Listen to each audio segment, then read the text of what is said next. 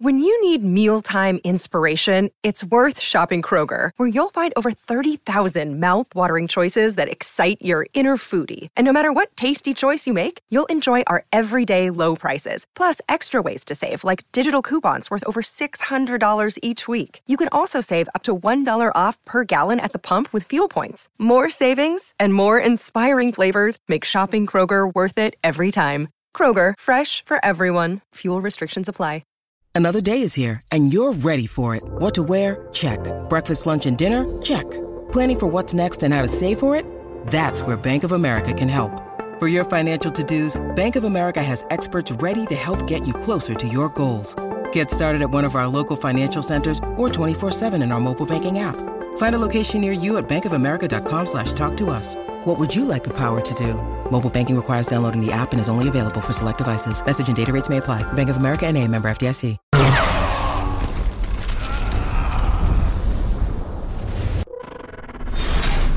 We would be honored if you would join us. In Revenge of the Sith, the entire movie builds up to the final scene between Anakin and Obi-Wan fighting on the lava-spewing planet, which, poetically, symbolizes their fury and the duel. Leading to the lava riverbank, the duel takes a pivotal turn at Anakin's demise due to his arrogance, leaving him impaled as he slides to the bottom.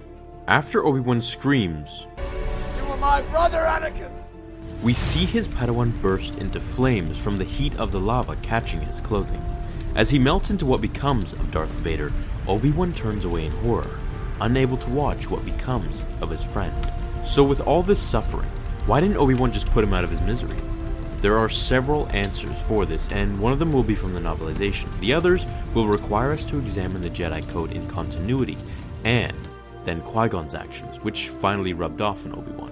The first will be the novelization. During this scene in the book, it states how Obi-Wan didn't want to waste any more time climbing down the hill to kill Anakin when he knew a Sith Lord was coming. The scene quotes, "Obi-Wan looked down. It would be a mercy to kill him. He was not feeling merciful. He was feeling calm and clear, and he knew that to climb down to that black beach might cost him more time than he had. Another Sith Lord approached. In the end, there was only one choice. It was a choice he had made many years before, when he had passed his trials of Jedi knighthood, and sworn himself to the Jedi forever. In the end, he was still Obi-Wan Kenobi, and he was still a Jedi, and he would not murder a helpless man. He would leave it to the will of the Force." The novelization shows how Obi-Wan had really felt Anakin deserved everything that was coming to him for what he did at the temple and to the Jedi in general throughout Order 66. The last line is something that is referenced towards Qui-Gon Jinn, his master, as he was always talking about the will of the Force, which is something he explains in the Clone Wars to Yoda about becoming a Force ghost. He also knew Palpatine would come for him. Anakin's fate would be left in the hands of his new master, Darth Sidious. The next set of points is to examine the recurring theme throughout Revenge of the Sith, which covers this very line. I shouldn't have done that. It's not the Jedi way. Please, it's not the Jedi way. The line is connected towards killing unarmed prisoners, or those who have surrendered, and they all pertain to Sith, such as Dooku and Palpatine. So the same would be said for Obi-Wan when deciding to kill an already badly beaten and burned Anakin Skywalker, laying at the bottom of a lava hill as he tries to climb the soft soil.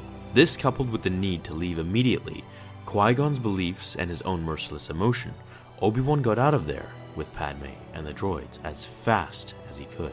It has always made me wonder, and I've seen this in many comments, what if Obi-Wan did take Anakin with him after Mustafar?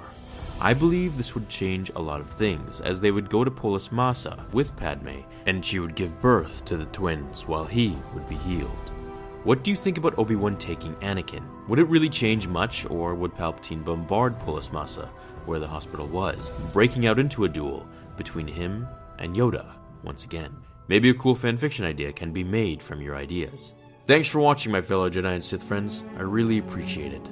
I'll see you all in tomorrow's episode of Star Wars Theory. Until then, remember, The Force will be with you. Always.